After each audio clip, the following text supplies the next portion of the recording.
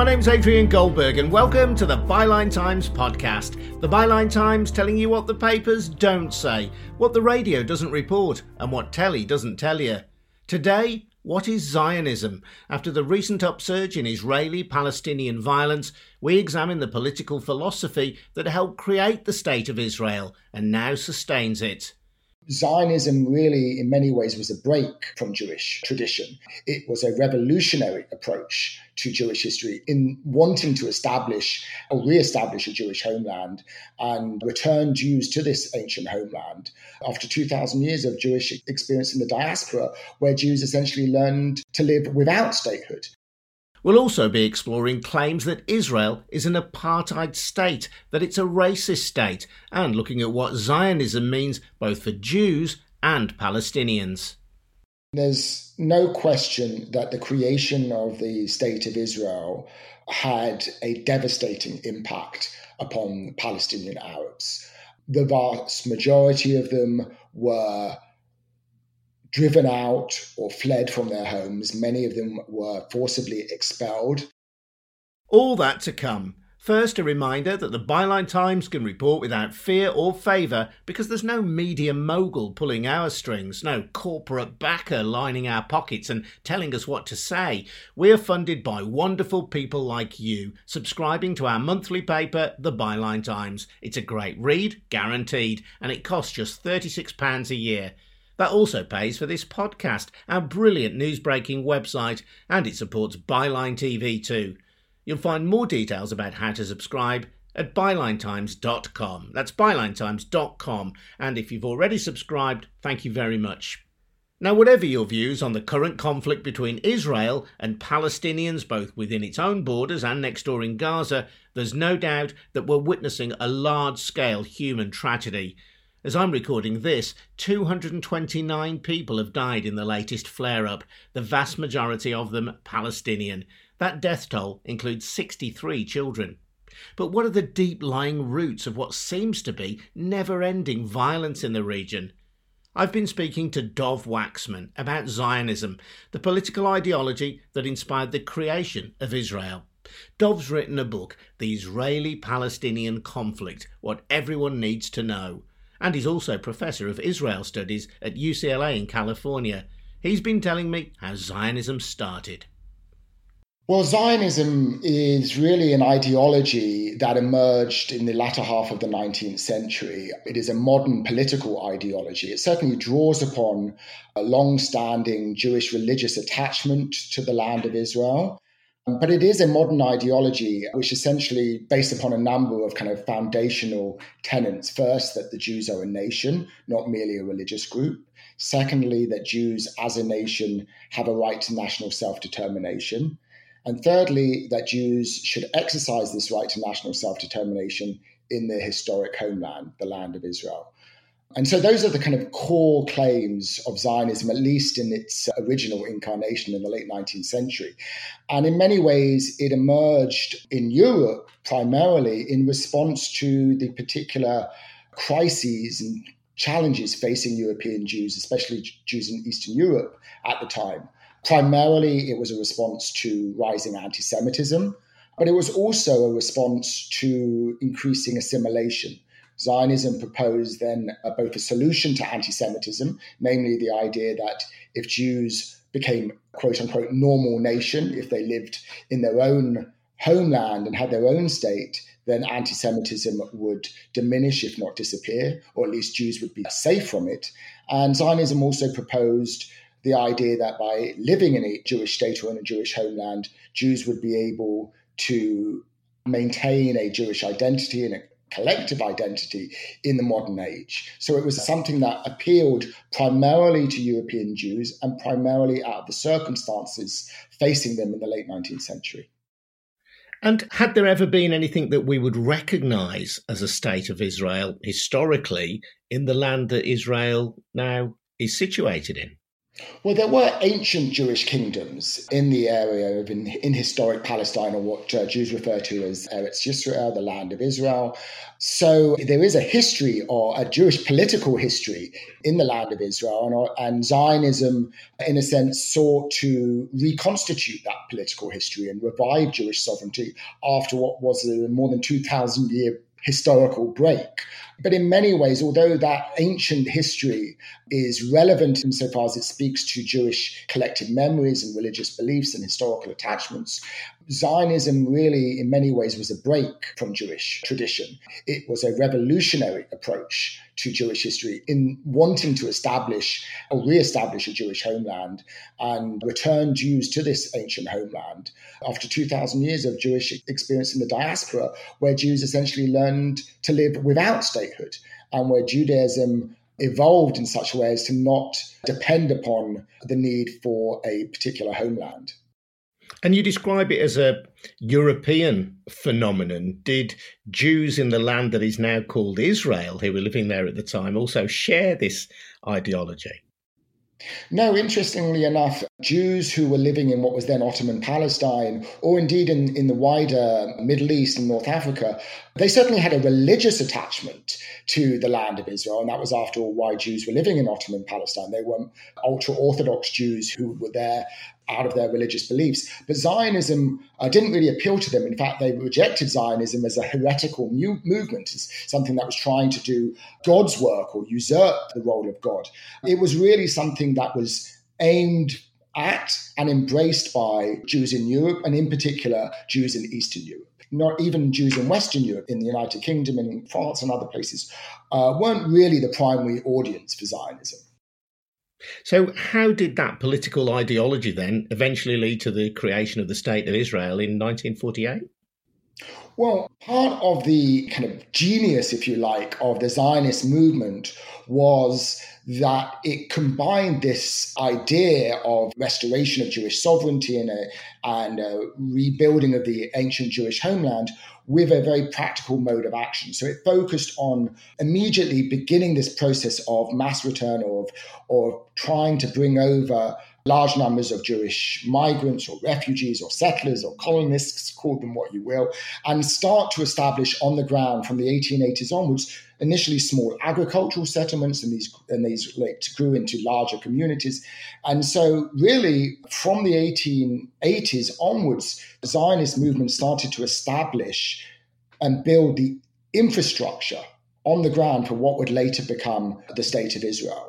So it was doing this long before Zionism had the support of the world's Jews. Most Jews before the Holocaust were not Zionists, didn't support Zionism. And the Zionist movement was doing this before it had international support. It gradually gained more diplomatic support later, but its strategy was a very pragmatic one of establishing these communities, of building these settlements and growing them over time. And so by the time of the British Mandate in Palestine, the Zionists had already established a small fledgling community, a new Jewish community in Palestine. And then under British patronage, essentially, this community then developed over the course of the 1920s and 30s, so that the Zionist movement by the 1940s was well prepared for statehood because they'd already established the economic, the social, and even the political infrastructure for a Jewish state.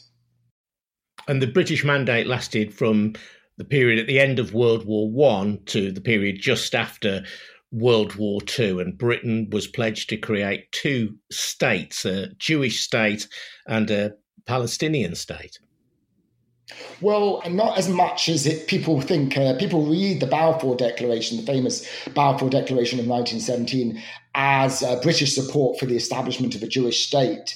But in fact, if you look at the text of that letter that was written by the British Foreign Secretary at the time, Arthur Balfour, to the head of the Zionist movement in the UK, what the British government actually promised to support was not the establishment of a Jewish state, but rather the establishment of a Jewish homeland.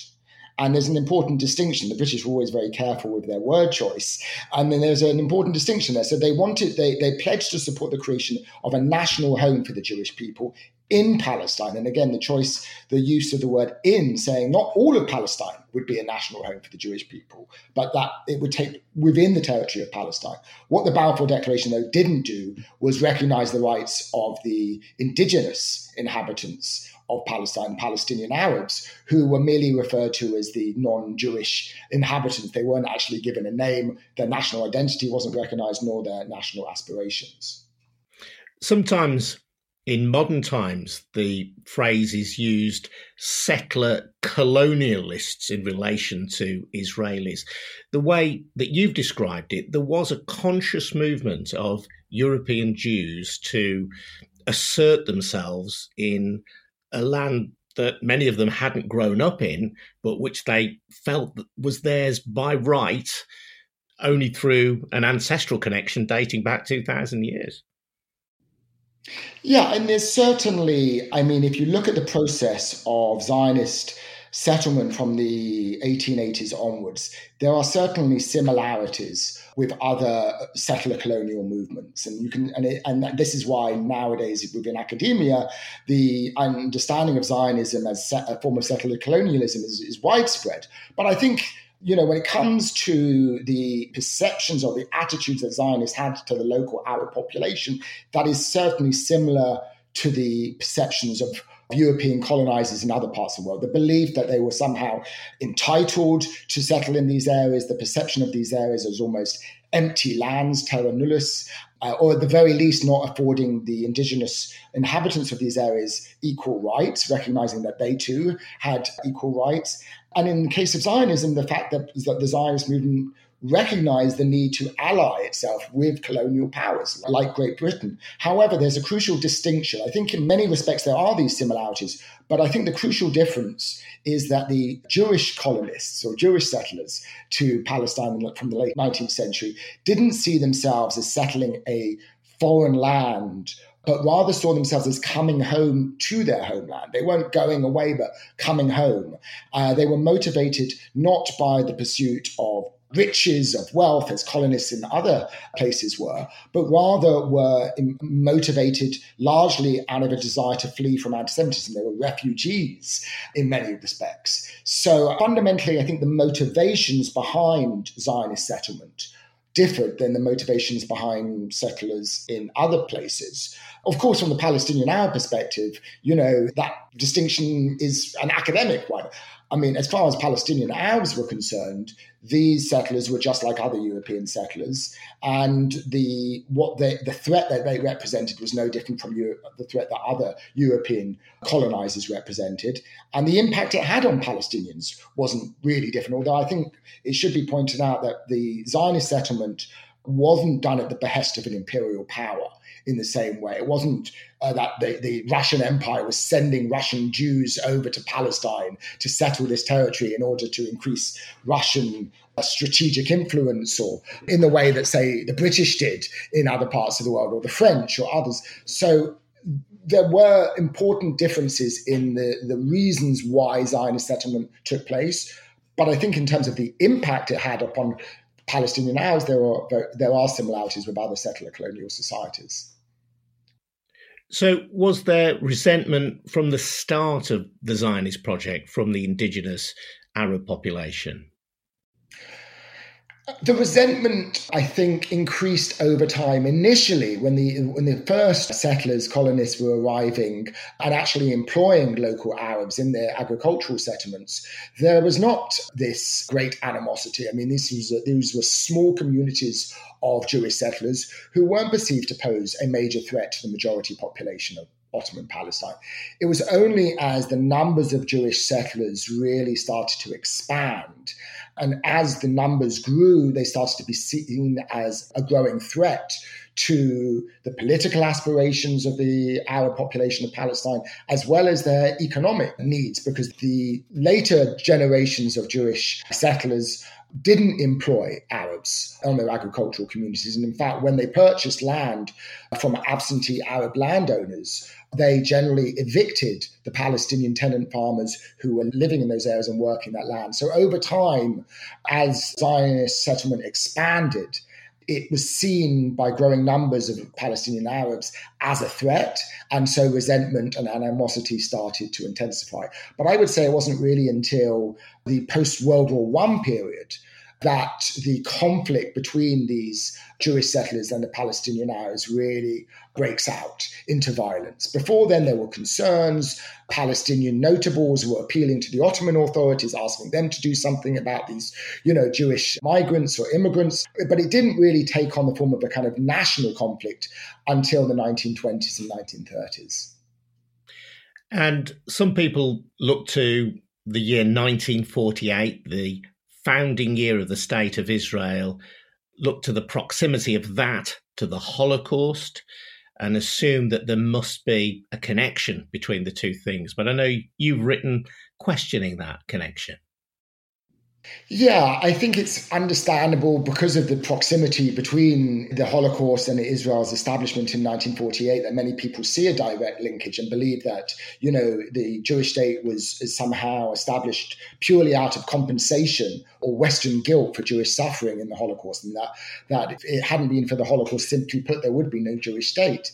And I think that really is a historical understanding. For one thing, it ignores the fact, as I was mentioning before, that Zionists on the ground in Palestine, in Ottoman and then certainly in British Palestine, were actually building the infrastructure for a Jewish state before the Holocaust and believing in the need for a Jewish state before the Holocaust. And before the Holocaust, they'd also obtained the support from major international powers like the British, but also the French and the Americans also supported the Zionist movement before the Holocaust. What the Holocaust did do, and I think it certainly did have a major impact, was first of all, make the Zionist movement much more determined to achieve a Jewish state as quickly as possible. Before the Holocaust took place, although they wanted a Jewish state, Zionists were not explicit about that because they didn't want to lose international British support or arouse Arab opposition. And they also were prepared to do this in a slow, piecemeal fashion. But as the news of the Holocaust reached the Zionists, so they became much more determined to achieve a Jewish state as soon as possible, as quickly as possible, and therefore much more willing to confront the British. It also helped convince Jews around the world, particularly Jews in the United States, who had become the most important Jewish constituency, of the need for a Jewish state. So, as I mentioned before, Jews previously were not Zionists. Most Jews, for a variety of reasons, opposed Zionism.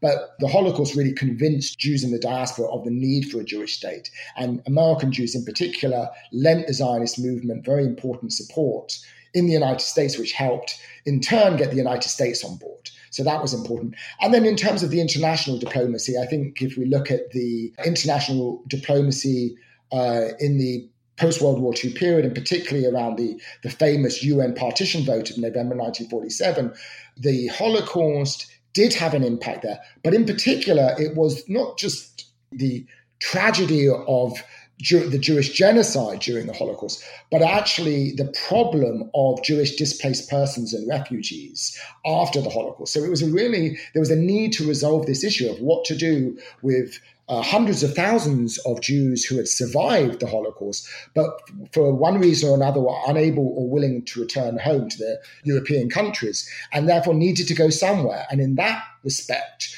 it put pressure on the international community and on the United States in particular to come up with a solution for these Jewish displaced persons and refugees. And that in turn encouraged them to support the idea of partitioning Palestine.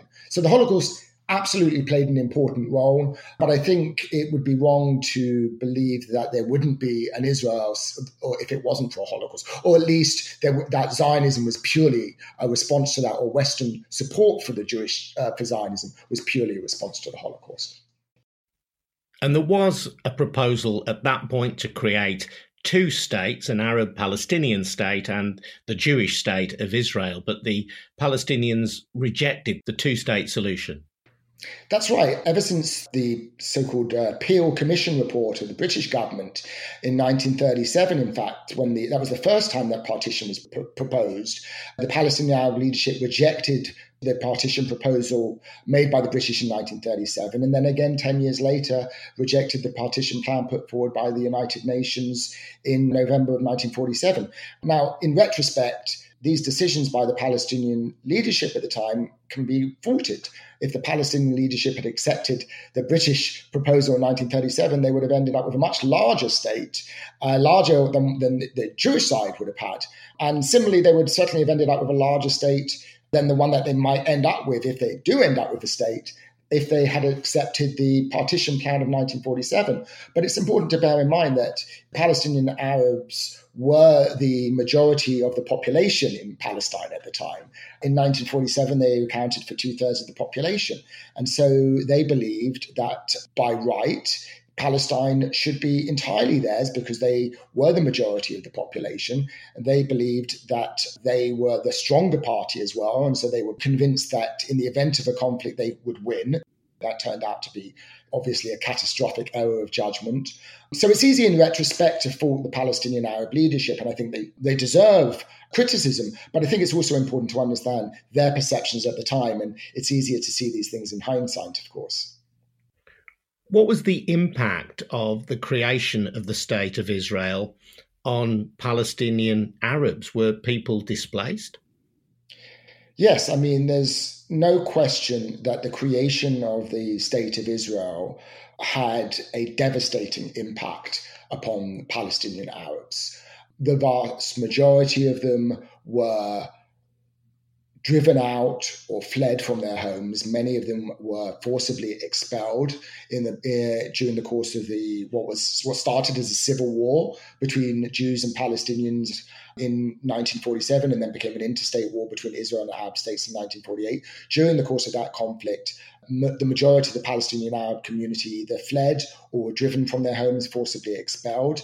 Those who remained found themselves a small minority living under a military regime for the first 2 decades of Israel's existence, and to this day remain a minority inside Israel who are often viewed as a kind of internal enemy or a potential fifth column, and who have been subject to decades of government neglect and official and unofficial discrimination. For Palestinians outside of Israel, many of those Palestinian refugees became stateless and have faced decades of neglect and discrimination and poverty in the surrounding region, in places like Lebanon, for example, where Palestinian refugees have faced appalling conditions and systemic discrimination. And of course, in the West Bank and Gaza Strip, the Palestinians, most of them who had been refugees, initially lived under Egyptian and Jordanian rule until 1967, and then since 1967 have now been under 5 decades of Israeli military rule. So there's no question, I think, that the creation of Israel was, as Palestinians describe it, a disaster, what they call a Nakba. It's led to their collective dispersal, dispossession, and has, of course, meant that they, to this day, lack a national self-determination and, in many cases, any kind of freedom. So I think it's important, however one views the justice of Zionism or the legitimacy of Israel's creation, it is important to also acknowledge that Israel's creation exacted a very, very heavy toll upon Palestinians. And as you've described it, Israel at its creation faced conflict. I think 5 Arab states invaded Israel in a war that ended in 1949 that allowed Israel to expand its territory. There was a 1967 war, the Six-Day War, which saw Israel expand to the Golan Heights. These lands are known as the occupied territories. And there has been a constant state of war or near war with its neighbours ever since. The way I look at it, I see that there are 2 grievances feeding into this ongoing conflict. Israel feels itself to be a state in permanent siege under potential threat of attack from its neighbours and from other countries in the Middle East. Palestinians feel that they have been displaced, and they nurture a long-standing sense of grievance about that. And it's, when you think of it in those terms, it's very difficult, isn't it, to see the grounds for potential peace. Yes, I think it's important to recognise that both Israeli Jews and Palestinian Arabs are 2 deeply traumatised peoples for whom, in relatively recent memory, have undergone terrible collective tragedies, which have shaped their narratives to this day, their collective narratives and their perceptions of the wider world. For Israeli Jews, the Holocaust, of course, is the kind of defining collective trauma, but also the seemingly endless wars and attacks that Israelis have faced since Israel's creation. And for Palestinians, the Nakba in 1948, but also ongoing displacement, forced displacement that Palestine continued since 1948.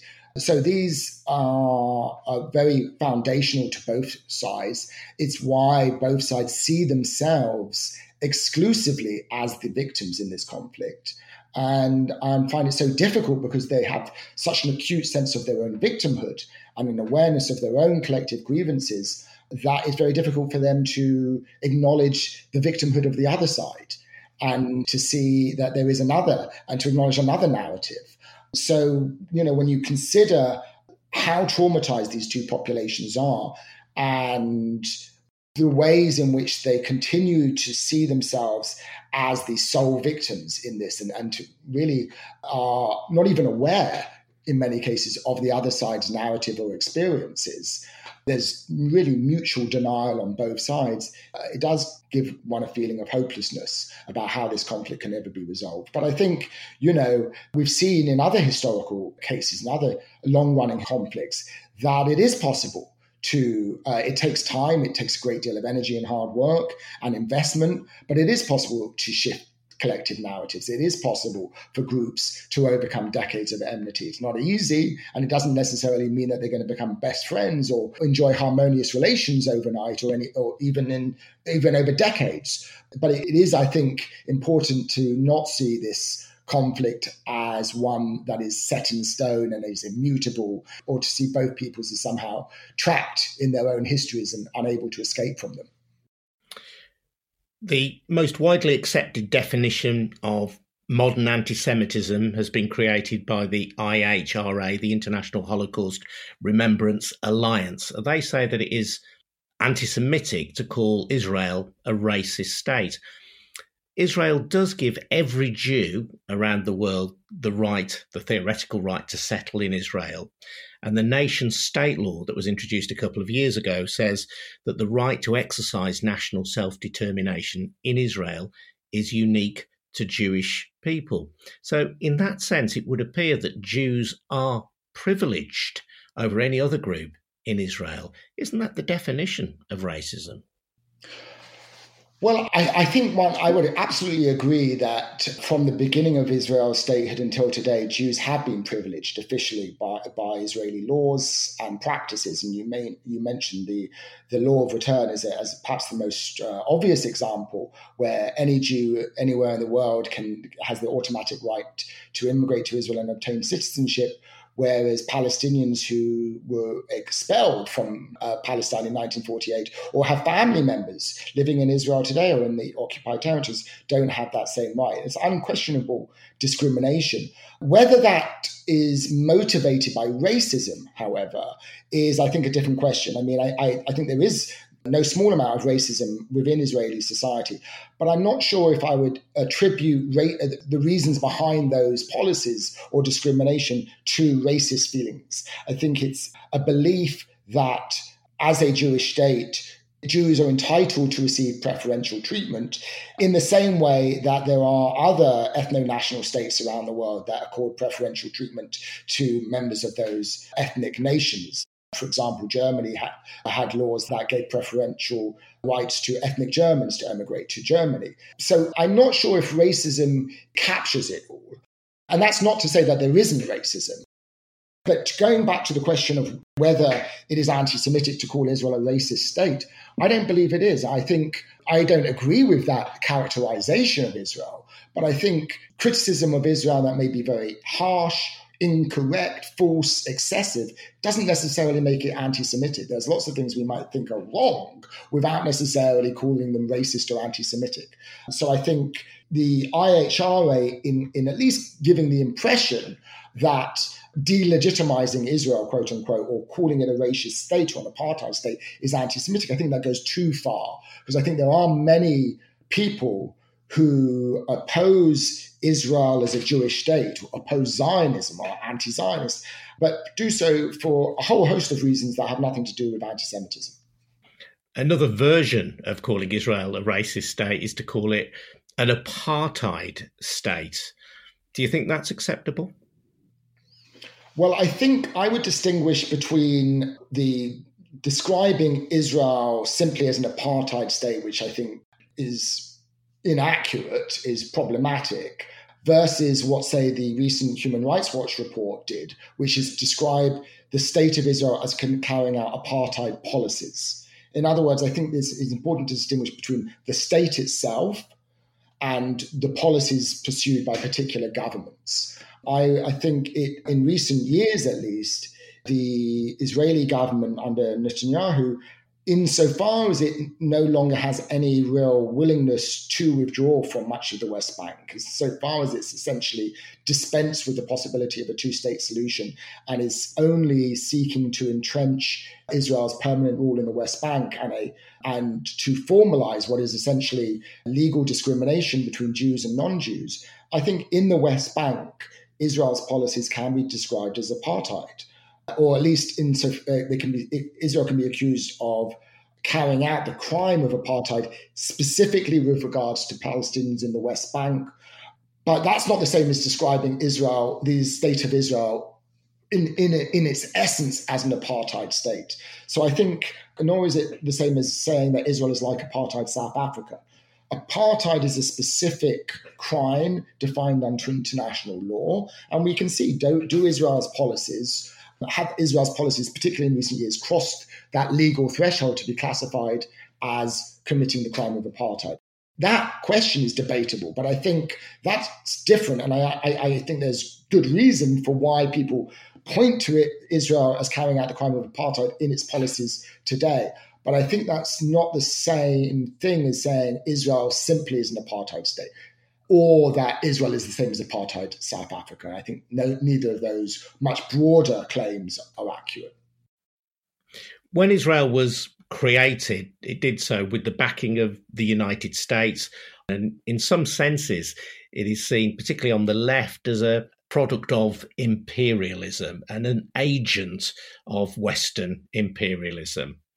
Well, I think the Zionist movement has certainly benefited historically from European colonialism. I mean, it benefited from British support in the 1920s and 1930s, and later it benefited from American support. So if you think of those as kind of imperial powers, then certainly the Zionist movement and Zionist leaders cultivated the support of imperial powers, the United Kingdom first, and then the United States. But I think that's not the same as saying that the state of Israel, the Zionists, were simply the agents of imperialism. That suggests that they were merely the instruments of Western imperialism. And I think that doesn't acknowledge the actual reasons for why the Zionist movement emerged. It doesn't acknowledge Zionist agency. It kind of depicts them as simply the tools of colonial powers. And I think it also obscures what is actually a more complex relationship between the Zionist movement and the British government, and then the state of Israel and the United States. Yes, there's support, but they're actually, in its early decades, the United States was not Israel's strongest supporter. It was only more recent, and only after the 1967 Six-Day War, that American support for Israel really increased. And that was largely because of America's Cold War strategic goals in the Cold War. So the idea that from the outset, the United States has been this patron and protector of Zionism, and that the Israelis have been doing Americans' bidding is actually a distortion of history. It's worth noting, just to go back to where we started this conversation, Dov, that Zionism is not the same as being Jewish, and Zionism, as it emerged, had many critics within the Jewish community around the world. Even today, when many Jews support the state of Israel, there are also many Jews who do not support the state of Israel, some of them even living within the state of Israel itself. It is not reasonable or fair to equate Judaism or being Jewish with Zionism or being a Zionist. Right, and that's, I think, been one of the difficulties in the growing debate around how to define anti-Semitism, and the debate about the IHRA definition in particular. Does it conflate Zionism and the state of Israel with Jewishness? Does it assume that Israel somehow represents all Jews, which it clearly does not? And there was in the past, and there is still today, a debate among Jews about Zionism and about Israel's policies in particular. That said, I think it is important to recognize that today, unlike in the period before Israel's statehood, most Jews around the world do identify as Zionists, do support the idea of Israel as a Jewish state, do want Israel to continue to be a Jewish state. And so when Israel or Zionism is attacked, when Israel is described as an apartheid state or as an illegitimate entity or a racist state, many Jews in the diaspora experience this as an attack upon their own Jewish identity and experience this as anti-Jewish. So even if it isn't intended to be, even if the person making that critique is making a critique of Zionism, because for many Jews, Zionism has simply become support for the existence of a Jewish state, therefore it is experienced by many Jews as something that's anti-Semitic. And I think that's partly where this confusion lies, that, on the one hand, people want to treat Zionism as an ideology, which can be critiqued like any other ideology. And I think that's important. Whereas for Jews, Zionism isn't just an ideology. Zionism has become part of contemporary Jewish identity for many Jews around the world. Dov Waxman from UCLA in California. And over the coming months, we'll be offering a range of perspectives on the Israel-Palestinian conflict. Before we go, just a reminder to please subscribe to our monthly paper, The Byline Times, if you possibly can. It funds this podcast, the website, and it helps support Byline TV. Get more details on how to subscribe at bylinetimes.com. That's bylinetimes.com. I'm Adrian Goldberg. This has been the Byline Times podcast. Thanks for listening. See you next time.